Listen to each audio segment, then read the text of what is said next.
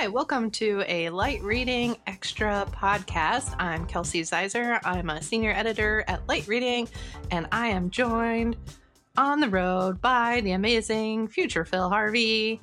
Hey, Phil. Hey, how's it going? I don't know if I don't feel amazing today. Aw. Yeah, day two is probably rough. Yeah, my Um, feet hurt. yeah, how's your coffee situation?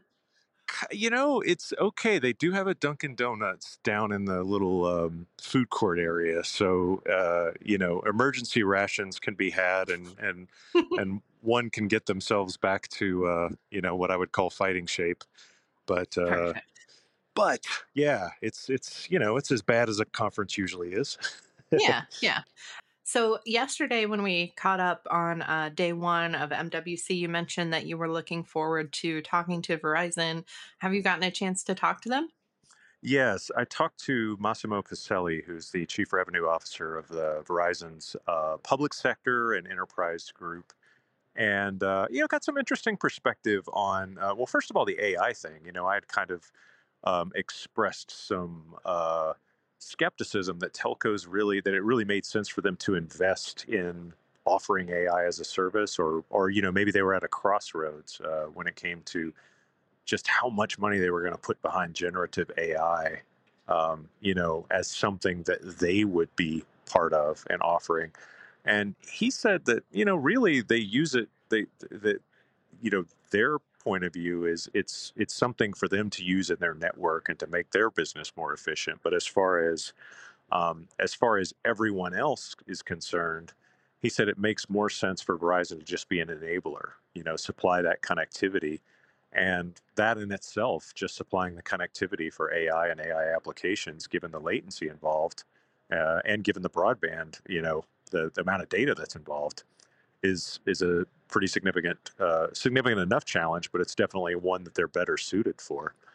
So that kind of lined up with what kind of what a little bit of my hand wringing was about.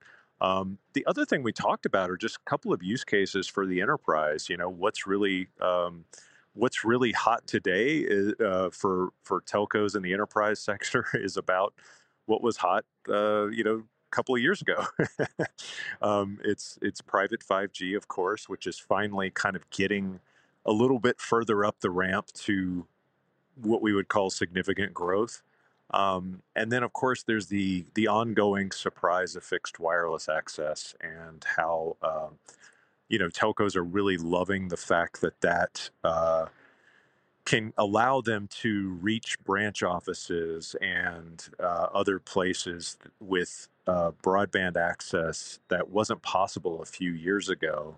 And they can do this, very quickly and at a relatively low cost, and still, of course, put those companies on their network and monetize that traffic uh, and that sort of thing. So it's a huge boon to their business, and I think a value add to what they're doing on the wired side. So telcos kind of took a similar approach with things like SD-WAN, right?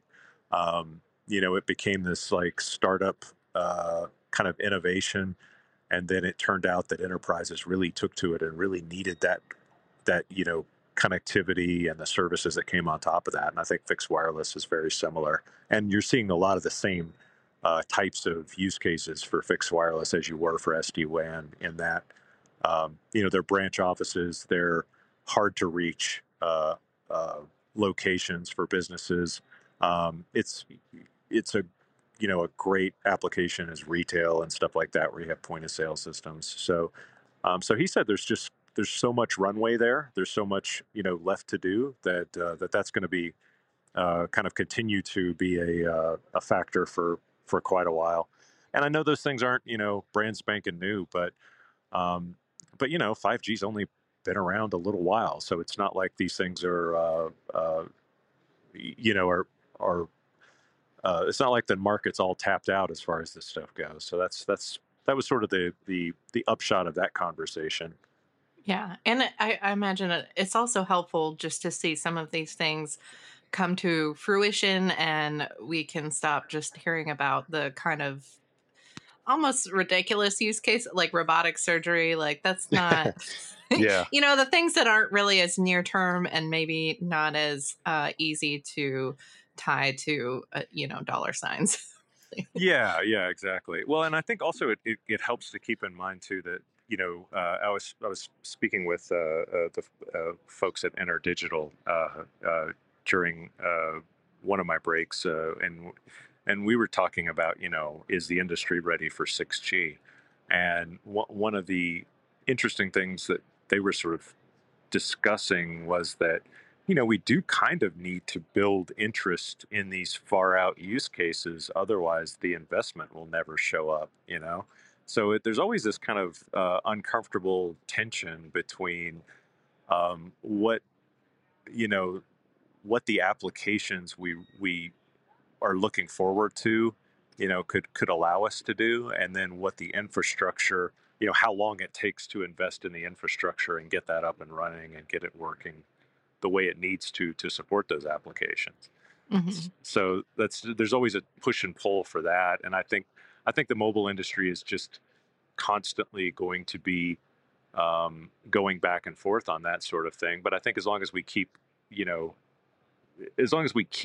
one eye on the future and keep looking down the road, it does help to kind of shape, you know, like you said, the keep those crazy applications in the back of your mind, because they do make us look forward to stuff down the road. Right. Yeah, but yeah, definitely helpful to hear what actually is working well and where they're investing their time and money. Also, Mike posted a video with T-Mobile and also an article about T-Mobile's launch of the new network slicing product. Did Have you talked to them at all, or have you heard any other service providers talking about their approach to network slicing? No, interestingly, there's not a network slicing is sort of a thing that people are taken for granted that they're going to have to do at some point because it helps pay off that business use case.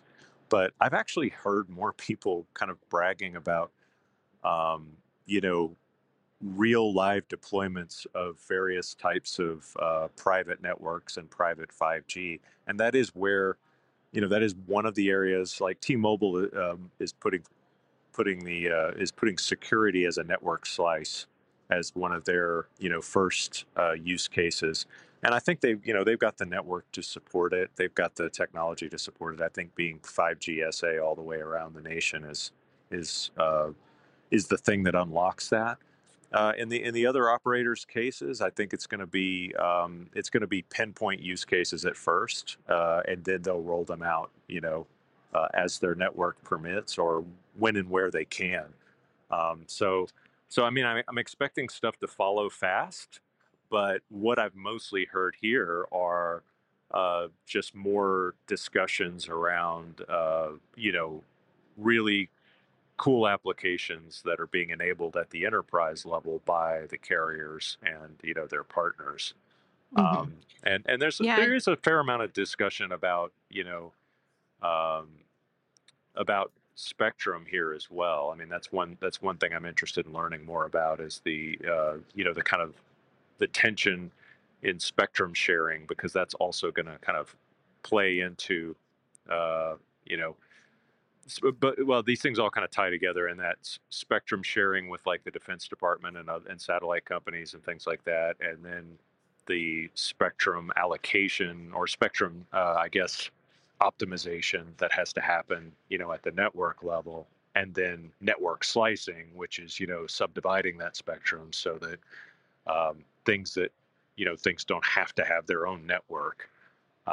Those things are all kind of tightly knitted together, and I think we'll hear a lot more about that, because we're getting to a point now where the U.S. needs you know more spectrum to be, I want to say, allocated or you know freed up in some way, and all of those ways we talked about are certainly being discussed by all the major operators, and of course their partners, like their partners in government and partners in the commercial sector.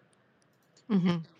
Yeah, I think the private 5G conversation is really interesting. I actually spoke with some executives with NTT that are at MWC, but I was talking to them on the phone. But anyway, they were talking about a recent announcement earlier this month with Lyondell Basel, which is like a global chemical manufacturing company, and just the challenge of deploying private 5G in their facilities because some of them are a million square feet, and just why it was important to move to private 5G because Wi-Fi installing all those Ethernet cables can be really expensive and hard to manage, and also if they want uh, cameras in certain places, having to be dependent on where the cabling is installed can be a challenge as well. So that was pretty interesting. And they're also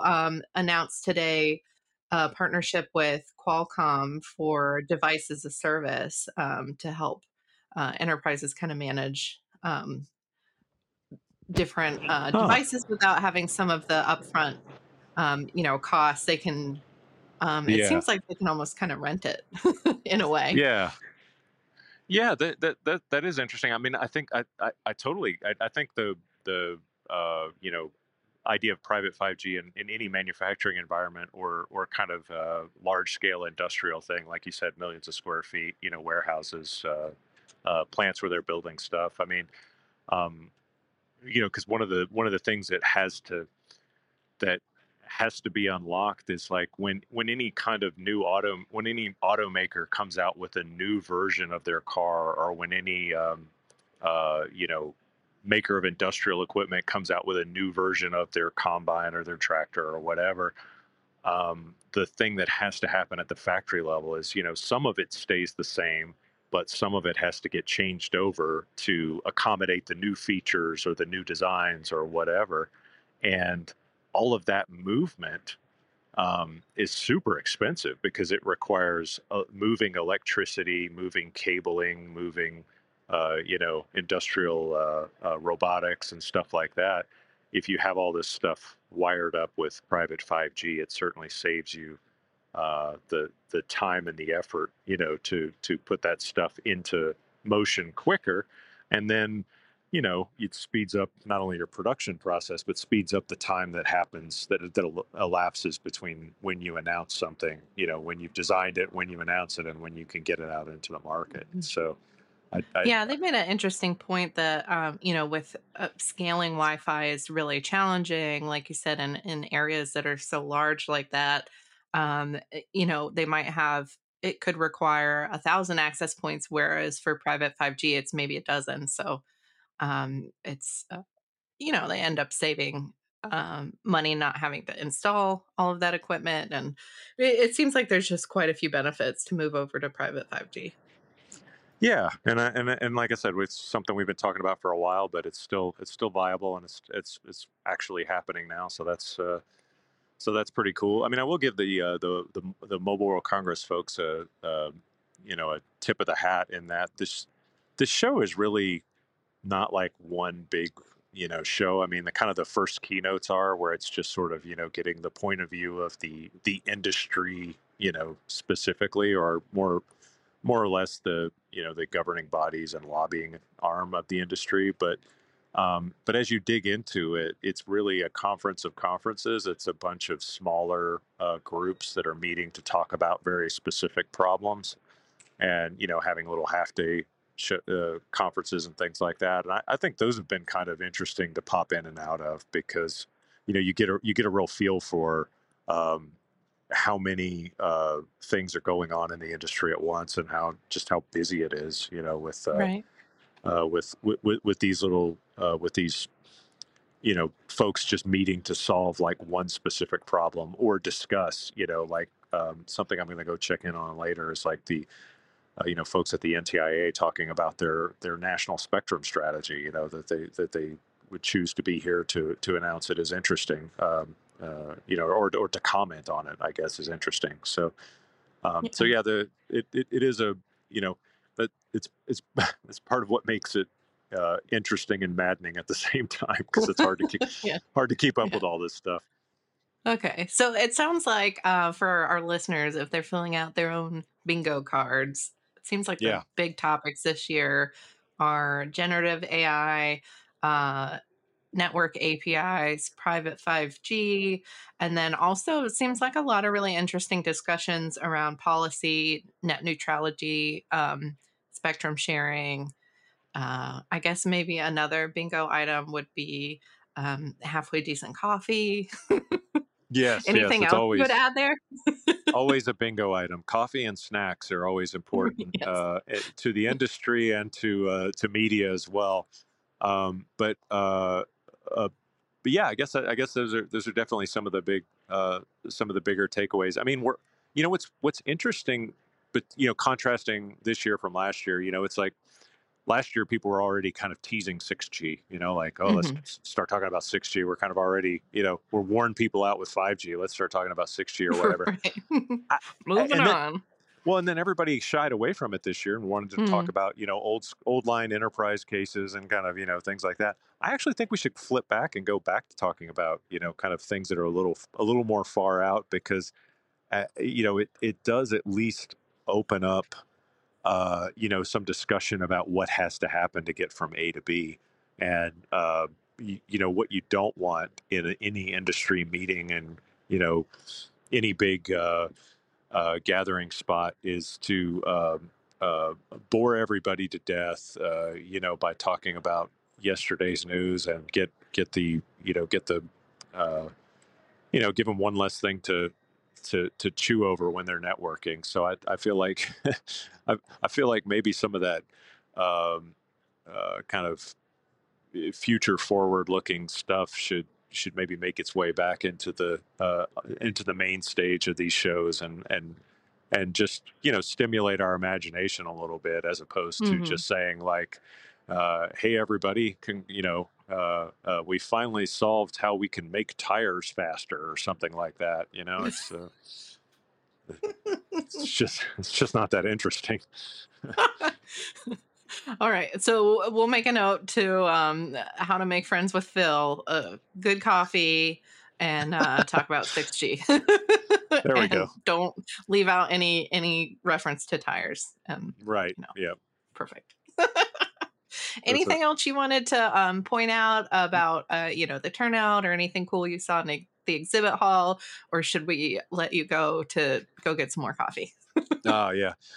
Yeah, no, I have not had as much time as I would like on the exhibit hall, but one of the things that we have noticed is that there are a lot of interesting, I would say, personal or sort of physical security demos on the show floor, and I think that's maybe another area that's kind of, maybe it's connected to private 5G, but I think just generally 5G enabled IoT devices is got people's imagination going, and so you're seeing a lot of interesting uh, applications there, and I think that's gonna help out as well. It's like it's something that is mostly going to be used in the business sense, but better cameras that can detect things and do a better job of uh, you know uh, sort of parsing whether something is uh, a problem or not is there seems to be quite a big market there, and there seems to be quite a big desire to get a lot of those devices connected, and cellular alone isn't going to do it. So I think there's going to be uh, a pretty big opportunity for companies like Skylo and other companies that are kind of doing this hybrid connectivity and using satellite connectivity combined uh, with cellular to achieve uh, not just interesting IoT use cases, but also interesting markets for the carriers to get into. Mhm. Yeah, very cool. All right, Phil. Well, I'll let you get back to throwing back espresso shots and Americanos. And thanks That for the sounds update. all right. Take care. Thanks.